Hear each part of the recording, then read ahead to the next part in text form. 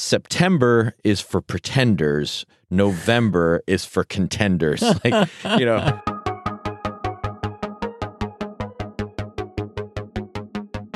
hello, everyone, and welcome to the Bible Geeks Weekly Podcast. This is episode 128.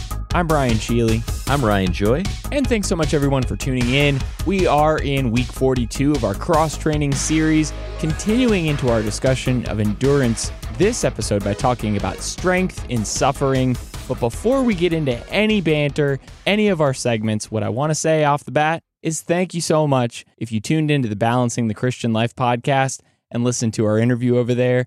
And a huge thanks to Kenny, who had us on the show just to talk about what it means to be a Bible geek. It's something that's very close to our hearts for sure. Oh, that was fun. He is a blast to talk to. Oh, for sure. My wife and I listened to that together today as we were doing some other stuff, and his laugh is what held the whole thing together. It's just really listening to him laugh. I could spend a podcast with that. So I need to get his laugh on the soundboard so I can just play it. On the soundboard. Yeah, that would be perfect. The soundboard. I was glad the soundboard made an appearance on even Kenny's show.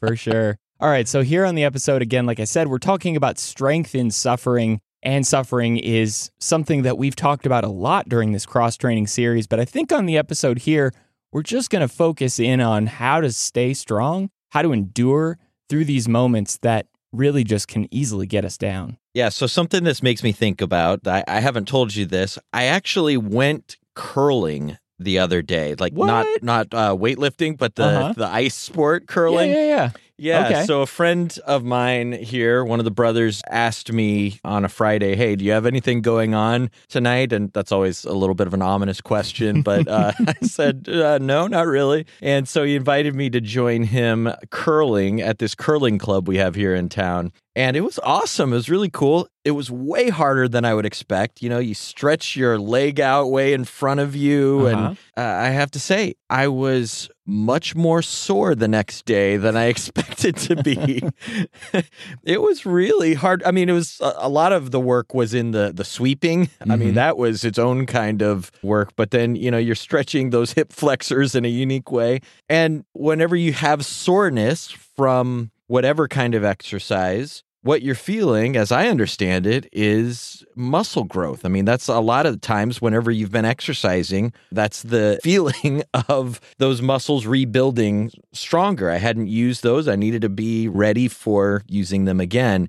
And on the other side, pain often brings growth spiritually. If that's what we're seeking, if that's what we're trying to do is grow, we can take this suffering and grow from it, just like that muscle soreness. Well, I guess no pain, no gain to start off the episode makes a lot of sense. Yeah. All right, so let's get into our first segment here on the episode, and that is Like the Teacher. And as we always do, we're going to somewhere where Jesus shows us an example of this quality we're looking at today, and that's strength in suffering. John 15, verses 18 to chapter 16, verse 3, is where Jesus has this long explanation with his disciples about the fact that they are going to suffer. He really just starts it out here in no uncertain terms. If the world hates you, know that it hated me before it hated you. The world is going to hate you. They hated me, and they're not going to appreciate what you have to say. He says, remember the word that I said to you, a servant is not greater than his master. If they persecuted me, they will also persecute you. So he's telling his disciples here that you are in good company when you're going through difficult things. He equates those who hate him with those who actually hate God the Father themselves. He talks about the Holy Spirit who's going to come and help them, be with them during this time. But he says that he's told them all these things to keep them from falling away. So know this before you get too far down the road. You are going to pay for following me. He says they will put you out of the synagogues. Indeed, the hour is coming when whoever kills you will think that he is offering service to God. And they will do these things because they have not known the Father nor me. So thinking about this conversation as Jesus really gets real with his disciples, what do you take from this? Well, it makes me think about trying to choose between the frying pan or the fire. Right. Did you ever read The Hobbit? I did, yes. Yeah, me too. In high school, I had to read it, and usually the assignment just ruins it anytime anything's assigned. But I actually fell in love with The Hobbit. And there's this chapter called Out of the Frying Pan into the Fire. where Bilbo, the hero of the story, gets away from one group of bad guys, these goblins, only to be attacked by these wolves. And so out of the frying pan into the fire. And Jesus is warning here of something similar, I think. And a good place to start understanding this discourse is to ask, why did Jesus say all of this? Why paint the world and the church in this black and white language? They're going to hate you. Why speak of the Helper, the coming Spirit? Why warn the disciples so clearly that trouble is coming? And he tells us in verse 1 of chapter 16, I have said all these things to you to keep you from falling away. It's not to keep you from persecution, not to keep you from a hard life, but to keep you from something way worse. If I leave Jesus, I leave his help. I leave his deliverance. If I leave him, I leave everything. And so the great danger is that I avoid persecution and maybe some of the pain of a faithful life by falling away from Christ. It might make a few things easier, but ultimately I've jumped out of the frying pan and into this blaze of the fire itself. And so Jesus says, prepare yourself, don't be surprised, and hang on to me. That's the more important thing to choose. And I guess the comparison there about the frying pan is that you have this life of suffering, and Jesus is telling us to stay in the frying pan. Like, don't leave the frying pan. Exactly. The frying pan is where you need to be. And that is not a comfortable thing to hear. No, and to be in a frying pan. And exactly what Jesus is about to go through, I can only imagine that his disciples are thinking like, this is what we have to look forward to. This is how we're going to be treated. I don't know that they really fully thought that through when Jesus says, come to me, and they followed him in the very beginning. Like, I don't think they saw that as the rest of their lives when they first committed themselves to the Lord. Yeah, I mean, they can't say they weren't warned, but I don't think they had a real idea of what was coming. No, for sure. And we call this whole section like the teacher, right? And we're trying to be like the teacher. We're trying to be like Jesus. This just reminds me all the more that we need to be like him, most importantly, in his suffering. Basically, Jesus tells us what the future is going to hold for both himself and his disciples. They're going to kill me. And oh, by the way, they're also going to kill you. Don't expect that you're going to be treated any better than they're going to treat me. And they may not understand that, like I was saying at this point. They may not totally grok what's going on. But as they're standing there at the foot of the cross, they have to be going through their mind thinking, oh, this is what he's talking about. I can't imagine that they're not thinking about these words right here as they're seeing him crucified. But how do I, or maybe better yet, how can I suffer like Jesus did? Pulling this out of the first century examples, like they were required, like you were saying, to be in the frying pan, stay in the frying pan. Like, how can I get in the frying pan? How can I suffer? How should I suffer like Jesus did? And do his words change my view of suffering today? Because what he's really doing, I think, is he's trying to normalize or set an expectation that you will go through stuff. You will have to endure things. And am I willing to just be ostracized or excluded or physically or mentally persecuted like Jesus was? And maybe a question I ask myself frequently is, am I hiding in the shadows, kind of trying to avoid the treatment that he's describing here? Oh, that's, yeah. If I want to be like Jesus, I need to be like him in his suffering. That's a piercing question. Yeah. Well, and we were joking before we started recording, we were making some emphasis jokes.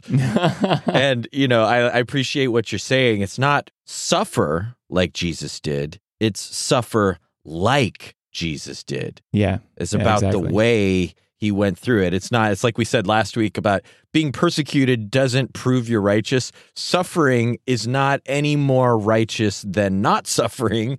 It's just the way we live. And the way we live, even in the midst of suffering, how we handle all of the things that come is what matters. And doing all of it like Jesus, and like you said, not backing down, not hiding from what we need to do and what we need to face. All right, so let's get into our second segment here on the episode, and that is flying through the book. I feel the need for speed. Woo! So we're going to consider a book here that really has a lot to do with suffering, and that is the book of James. And as we always do in these segments, we are going to fly through it with a really quick introduction. So kick this thing off for us. Yeah, well, there's a lot of Jameses in the Bible, but James, this one, is the brother of Jesus. and he writes to the 12 tribes in the dispersion. Of course, he doesn't call himself the Lord's brother. He would never do that, I think. He calls himself the Lord's servant. And the audience is probably mainly Jewish Christians, mainly near Palestine, maybe. And James is known to be an incredibly pious man. He was well respected even by the unconverted Jews. And this may have been one of the earlier books of the New Testament, maybe late 40s. We're not really sure about the dating. It could have been later than that. James was martyred in 62 AD in Jerusalem. So obviously that would be the latest date of the writing. But the main insight I take from this is that we need to get real and get serious about what Jesus said, like the stuff we just talked about. And I think of it like the Proverbs of the New Testament is this practical, pithy book, I think more so than the rest of the New Testament. Although I think it really has a lot in common with those red letter sections of the gospel. I think the Sermon on the Mount particularly seems to have inspired a lot of this book. The parallels to the Sermon on the Mount, I think, are undeniable. And the purpose of the book, I think, is to help people live authentic Christian lives in the midst of trial, in the midst of whatever they go through, to be real and to have integrity in this life that the Lord has called us to. And he starts and he ends with this theme of trial, which kind of sets the context, I think, for the book. But then we get into themes like prayer and wisdom and wealth and godly speech and love. And I think it's a book worth reading through at least once a year. It's one of those books, kind of like Proverbs or the Sermon on the Mount, that just you don't want to go too long without getting back to it. And so hopefully this little flight through the book we're about to have whets your appetite and prepares all the listeners to listen through or read through the book themselves soon. Yeah, it's so much like the Proverbs. Honestly, as you start reading it, it's like one topic to another topic to another topic. It's so practical. Every little bit, every nook and cranny of this book. And getting into the first few verses here, verses 1 to 18 of chapter 1, we start out this book really with an introduction of who James is talking to. And then the whole rest of the section here is about endurance through trial. You are going to have your faith tested. What are you going to do in that testing? How are you going to endure through that? And so I see here verse 12 of James 1 as being a key verse where he says, "Blessed is the man who remains steadfast under trial, for when he has stood the test, he will receive the crown of life, which God has promised to those who love him." If you just want to sum up this whole episode, maybe this could be the verse that could mean the most, I guess. Trial is something that can lead us to the crown of life. Because when we remain steadfast and firm in those trials, that's when the Lord is going to bless us with that home eternal in heaven. And so he talks about here 5 times this word tempt or tempted. Who's responsible for tempting us and trying to pull us away? And he talks about our temptations being really of our own making, that we are tempted not by God, because God doesn't tempt anyone with evil. But in verse 14, each person is tempted when he is lured away and enticed by his own desires. Like, this is our desires at work here. This is us pulling ourselves away. And so the question I get from this first few verses is like, how can I remain steadfast? How can I be rock solid in my faith? And what James encourages us here is to get through those trials with prayer and personal reflection, knowing that it's my reaction to difficulty that matters. It's not what anyone else does to me. It's not what anyone else throws at me. I'm not going to be able to blame my failures on anyone else but myself. And that's totally within my control to fight off those desires to sin. And with God's help, I can definitely withstand that test. Well, yeah, that sure goes well with this episode. I'm feeling pretty good about choosing James as a feature here in this episode. And that leads us right into this section from chapter 1, verse 19 to chapter 2, verse 26 about real faith. And that real faith is going to be doing what needs to be done. It starts out with real listening in chapter 1, verses 19 to 27. Real listening means not just hearing it and forgetting about it, but hearing it and then living it, hearing it and then doing what you heard, looking in the mirror and then remembering that that has shown you who you are and you need to make changes appropriately and live that life. And then chapter 2, verse 1 to 13 has this picture of real love. It's not going to show favoritism. It's going to follow that perfect law and keep the commandments of love. And then real faith in chapter 2, verses 14 to 26, which focuses in that section on the word works. 12 times the word works, or the things you do, are emphasized there. And right before we get into chapter 2, I think a good summary of this whole section is at the end of chapter 1, verses 26 to 27, where he says, if anyone thinks he's religious and doesn't bridle his tongue but deceives his heart, this person's religion is worthless. Religion that's pure and undefiled before God the Father is this: to visit orphans and widows in their affliction and to keep oneself unstained from the world. There was a coach for Ohio State football team that used to say, September is for pretenders, November is for contenders. Like, at the beginning of the year, everybody's like, oh, we've got the greatest team in the world. But if you live through all of the difficulty of the season and you're still standing strong, okay, that's when you're gonna be a real contender. And in the same way, I think James is trying to tell us there are a lot of religious people who are pretenders, but the kingdom is no place for pretenders. It's for people who are really going about this work without worthless religion, but are actually doing the hard work of keeping your tongue in check, of living your faith, of visiting those who are in need, the weakest among us, those who are forgotten, and remembering them and helping them, and just truly putting the word that they've heard to work in their life. I love that focus on action here. And I also love how James doesn't whitewash it or make it seem easy. He's just laying it all out there on the line. Like, this is hard to do. Like, this is not going to be simple. But if you really want to have faith, it needs to be a faith that is acting and working. And speaking of difficulty and difficult things, he moves on in chapter 3, verse 1 to chapter 4, about midway, where he's talking about community problems. If you want to deal with anything that is challenging and hard to deal with, it is dealing with people. And so at the beginning in chapter 3, verses 1 to 12, he really focuses on watching what you say. And you already kind of mentioned how difficult it is to tame the tongue or bridle the tongue, but what we say really matters. And he extensively talks about how important our words are. But then he talks about in chapter 3, verses 13 to 18, how this otherworldly wisdom is seen in our good works. If we want to have wisdom that is from above, that wisdom is going to show in what we do. So kind of tying back into the previous section. And then he starts chapter 4 by saying that we need to stop the fighting and start uniting.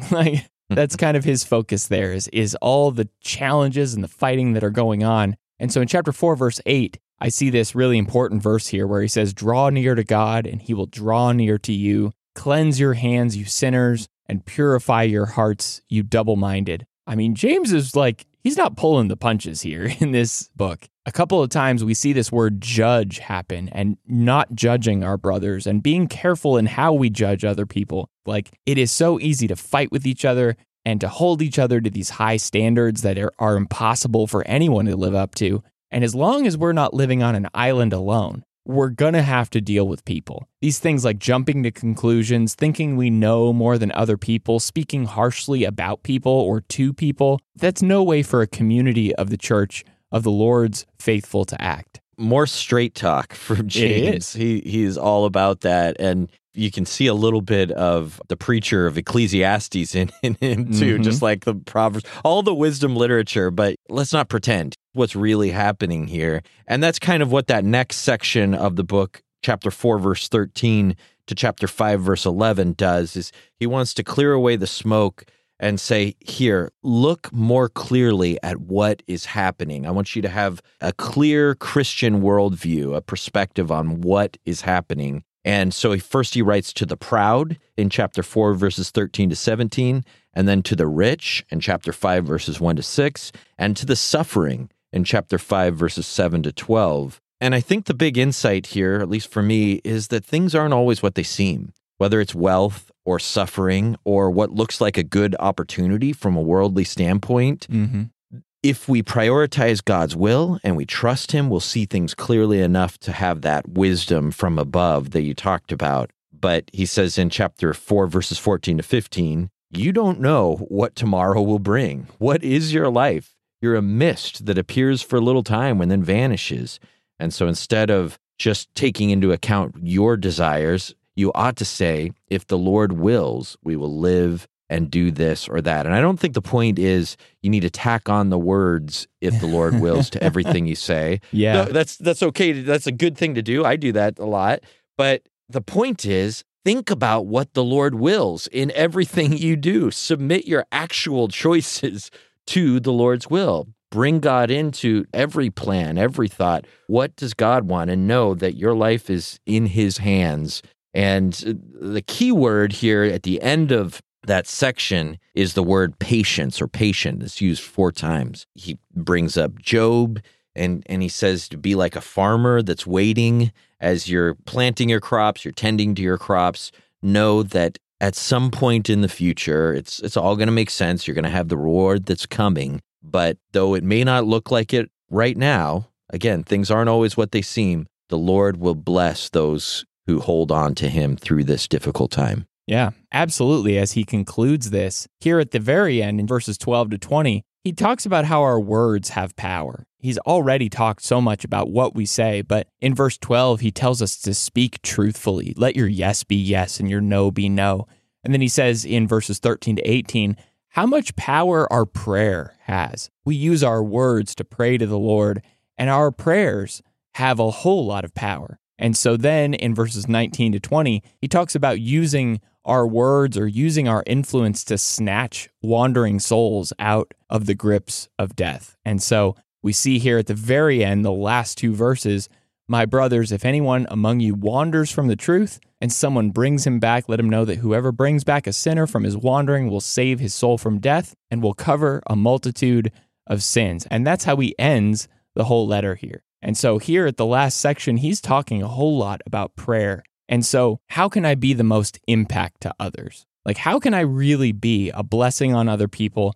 Am I just totally ineffectual? Is there nothing that I can actually do to make a difference in this world? And James lays it out here. He says, you need to speak truthfully to people. You need to pray powerfully, and you need to love people enough to lead them back home. And I think it's easy for us to think that we're powerless and think that we can't really do anything, but James is giving us the power here. He's saying you've got the opportunity, you've got all the tools you need at your disposal to do some amazing work for the Lord. Yeah, there's this weaving of these. It's kind of like, you know how rugs, you can't see there's like a blue cord and you can't see it when it's underneath, and then it pops back up and then goes back under, and then there's a brown thread that's going the other way and you see it and then you don't. I mean, that's how these themes seem to appear. You know, you see wisdom appear and then it's gone, and then wisdom appears again, and suffering and all these themes just hold the book together. But like you say, they're in these really striking statements that are really short and that you can memorize. You can write on an index card. Very quotable. Very quotable, very put it on your refrigerator or something and work with that verse, that thought for a while. Just such a powerful book. Very thankful that God provided this book for us and preserved it down through the ages so that we can feature it on a podcast, so that we can sit and think about it and be changed by it today. Well, that's the book of James. And now let's move on to our third segment on the episode, and that is Through the Week. I am ready to face any challenges that might be foolish enough to face me. So every week we drop 5 challenges that we're going to do, and we encourage you to do them along with us. This week we're focused on challenges that help us have strength in suffering. And so the first challenge is a reading challenge. And together, we're going to read John 15, verse 18 to chapter 16, verse 3 that we talked about earlier, 2 Corinthians 12, verses 1 to 10, James chapter 1, verses 2 to 12, Lamentations 3, 19 to 27,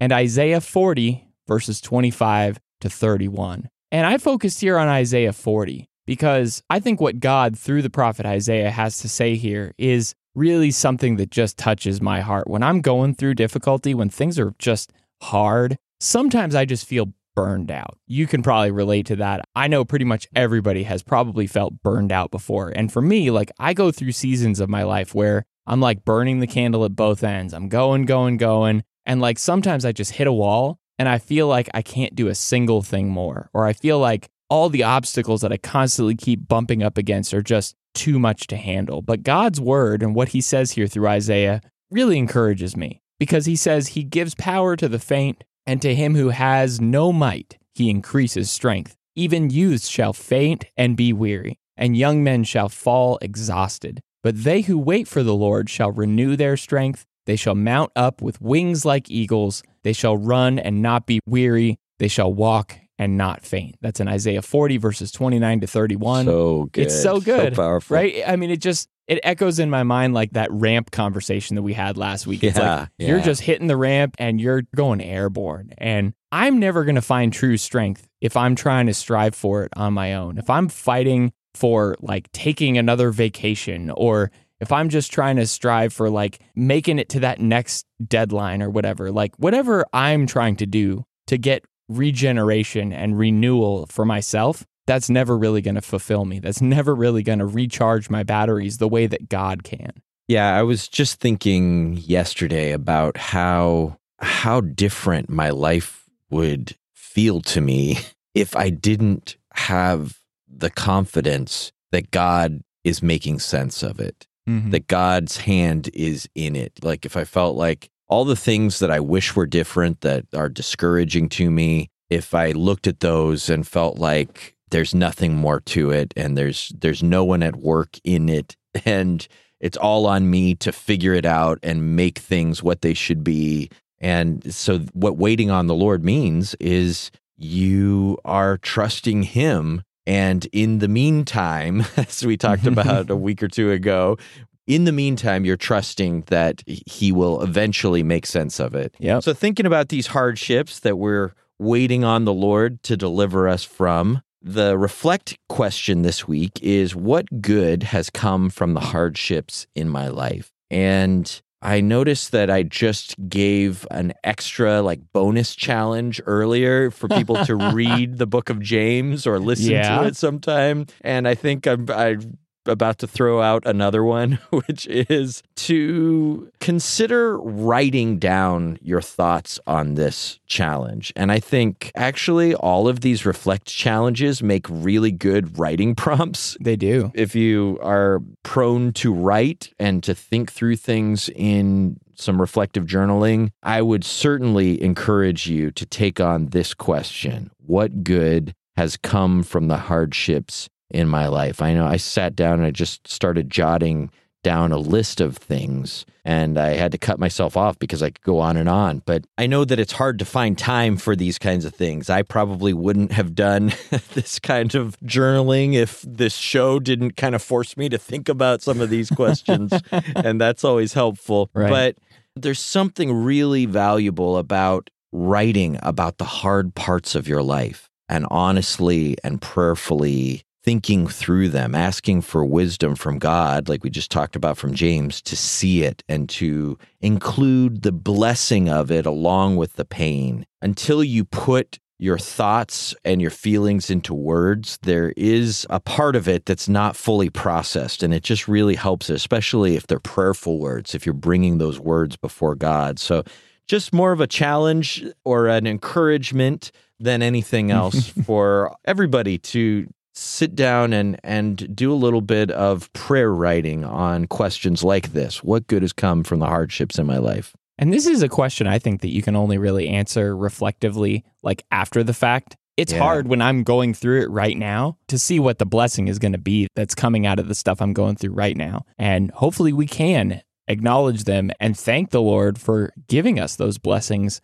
even in the trials, even in the difficulties that we've endured, which actually leads to our request challenge here, which is a prayer to the Lord. "O Lord, deliver me from all my many trials." And that's based on Psalm 34, verse 19. And the psalmist there is really just laying it all out there that, Lord, you are the source of my deliverance. You are the one who will deliver me. And literally, as I was writing this, I was waiting for a package to get delivered. And I'm thinking about it in my mind, like I am waiting for the 3 words out for delivery. I don't know if you get like that endorphin rush when you see those 3 words pop up like on a website somewhere, like out for delivery. Ooh, goody. Like I'm ready. So I've ordered something like from Amazon or whatever, and now it is going to be delivered. It is almost at my house. When you see out for delivery or like on vehicle for delivery, my eyes light up because I'm excited. And I think about this because I was waiting for a package for the last like 2 weeks, and I was waiting the whole time for it to finally say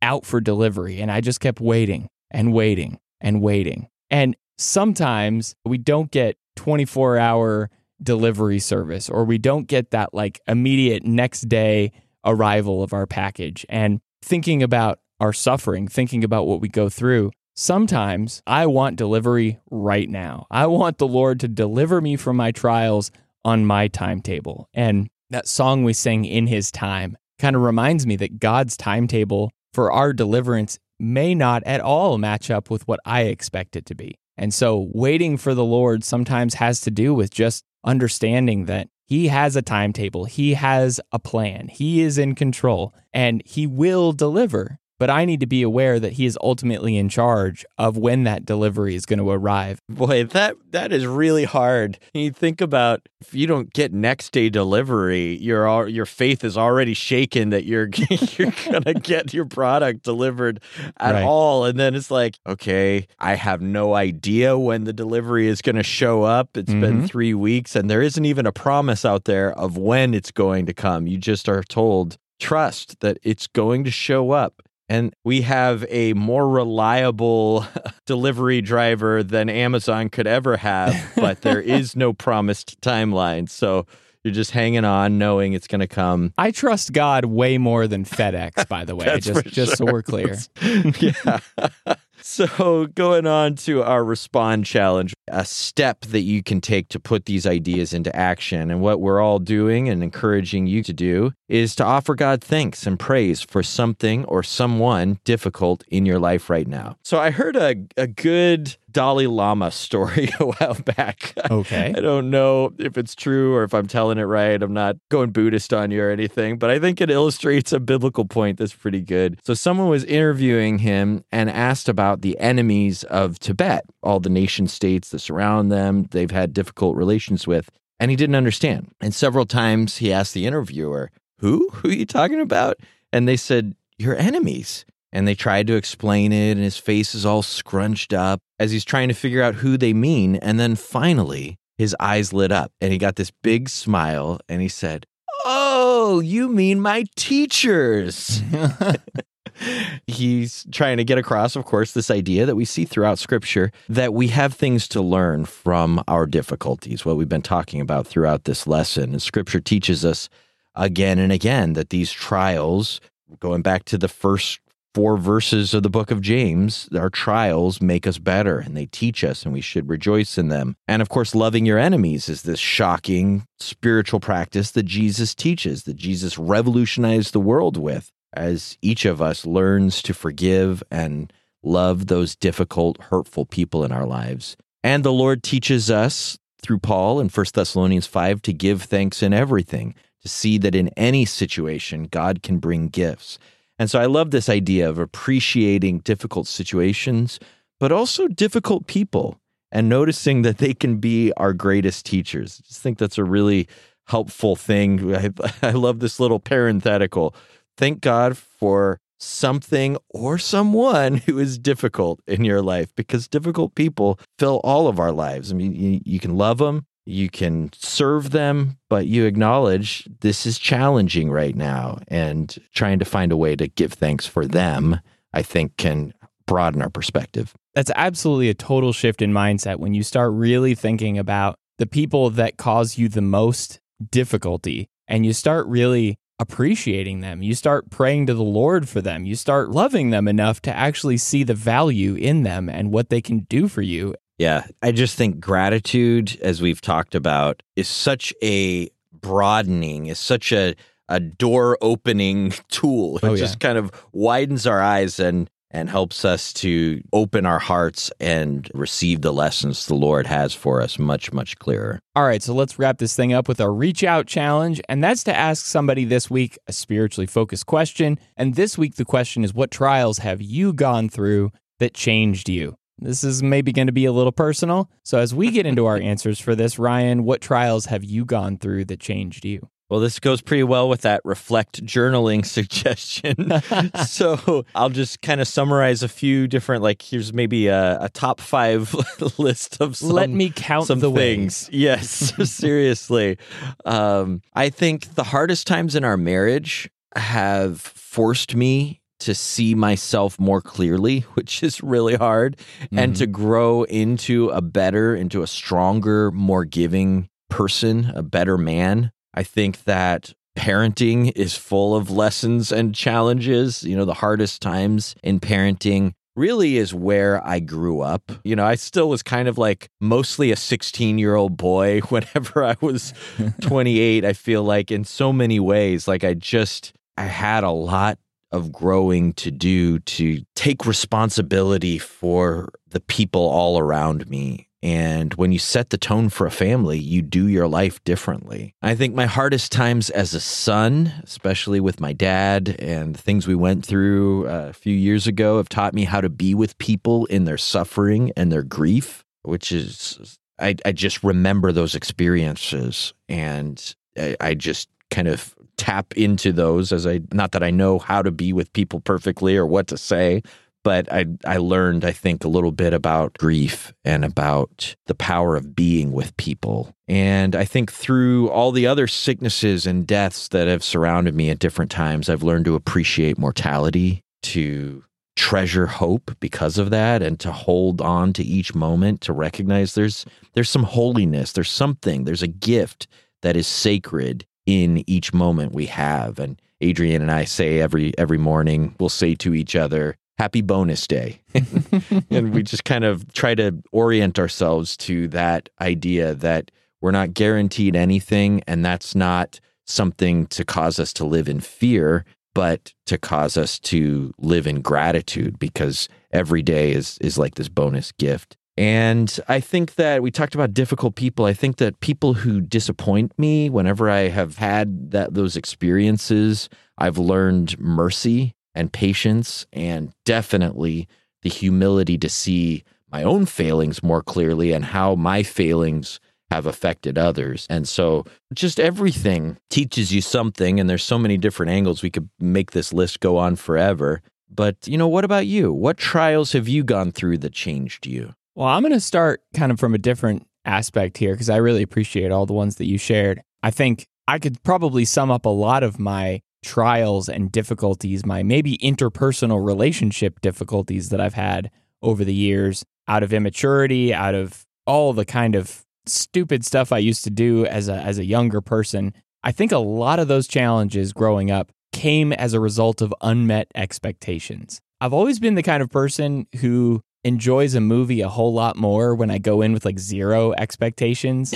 Yeah, but definitely. That moment when I'm walking into the theater or I'm sitting down on the couch going to watch something, that I have just built up this show or this movie in my mind as this is going to be perfect. Those are the times when I just get let down, and I get really discouraged by the fact that it didn't meet that amazing picture I had built in my mind. And I have this same problem with people and with relationships. And as my younger self, I've struggled with this a lot more. When I really expect someone to act in a certain way, like when I build up this hypothetical scenario in my mind, and I'm almost certainly just going to be disappointed when things don't turn out the way that I hope for. I think this has really historically been my problem in my marriage, in my friendships that I've had, in trying to convince people that I really love to be better and to do better. In all these relationships, no matter what they are, I think I have this tendency to try to build up this fantasy world of the way things are going to work. And you know me, I'm a planner. I want to put everything on a spreadsheet and a calendar and just write it all down. And I get this idealized view of how things are going to work, and they don't turn out that way. And I think a lot of that has led me to trial and to just some really challenging interactions with people, because I started out going into it with these high expectations, maybe of them, maybe of myself. And as a result, I think of a lot of this tension that's happened with people and a lot of the tension that's resulted in myself, the frustrations I've had with how I've responded to things. That's definitely led me to become a more patient and understanding person after having been discouraged and frustrated about these situations that were kind of my own making. I think it's helped me to be more thoughtful and just to let things go more, to understand that I'm only going to be able to manage myself. I can't expect people to do the things that I want them to do. I can't expect them to know that I want them to be a certain person or do a certain thing. And I guess that's kind of my insight that I've learned over these trials of interpersonal relationships that I've experienced maybe over the years. There's so much wisdom in what you shared there, and I appreciate you sharing it. Yeah, the expectations and just the stuff that we grip and hold on, like this is going to be how it should be, is the source of so much of our problems and our difficulties. And in some ways, it kind of relates back, I think, to the James 4, you who say you're going to do this and it's going to be this right. way and all of that. And you're just building it up like this is how it's going to be. And you set yourself up for, like you say, disappointment, for frustration, for interpersonal problems. Yeah, just like the lowering or even just letting go of as many as you can of the expectations. And it doesn't mean you can't ask somebody for something, make a request. Sure. Instead of having these like hidden expectations that are under the table. But then sometimes, like you say, you just have to kind of let it go. And one of the things we haven't talked about, we brought it up in our daily download on this subject, but is as we talk about strength in suffering, a big part of what the Bible has to say about it has to do with weakness. Oh, yeah. And with our weakness. And when you talk about your expectations for yourself, and I think about how much I've broken my own heart through, especially in my youth, just constantly frustrated with myself because I had these big plans of what I wanted to do all the time. And that is a schooling in weakness. To disappoint yourself is a big learning in weakness. Oh, yeah. And then to learn from the gospel to put your trust somewhere else and to change what you're looking for and what you're led by and where you're finding your power, and see yourself a little more clearly in the light of the gospel. And then God's grace becomes in some ways a net that makes us braver in the face of both our failures in the past and our fears of the future, to kind of walk out onto the tightrope, to do things we wouldn't otherwise do, to be more honest with ourselves than we would otherwise, and then to really grow from it because the Lord is there and He has done something that is sufficient where I never could be. That's a really good way to sum it up. So this is our conversation about strength in suffering. So what are we talking about next week as we continue our conversation about endurance? Yeah, as we put endurance into action, it's going to look like consistency. And so this is a conversation I'm really excited about. The people that I admire most are those reliable, steady, consistent people that you just count on. And you just know they have ups and downs in their lives just like we do, but there are these reliable practices and attitudes and ways of being that they have just built into their life because they're learning from the Lord to endure and to keep going. And if we can find those habits and those attitudes to integrate into ourselves, we talked about stealing things from others last week and like trying to learn from all these heroes of faith. That's something worth learning and imitating Christ in. I'm going to be singing Bob Seger's Like a Rock, that Chevy commercial song, the entire week until we get to that episode. Nice. I love it. Thanks so much, everyone, for tuning into the Bible Geeks podcast. You can find us on our website at BibleGeeks.fm. You can find show notes for this episode in your podcast player of choice or at BibleGeeks.fm/128. You can also follow along with this cross-training series there on our website as well. And if you haven't rated or reviewed the show in Apple Podcasts or whatever podcast service that you use, we would love it if you did that. Until the next episode, everyone, may the Lord bless you and keep you. Shalom.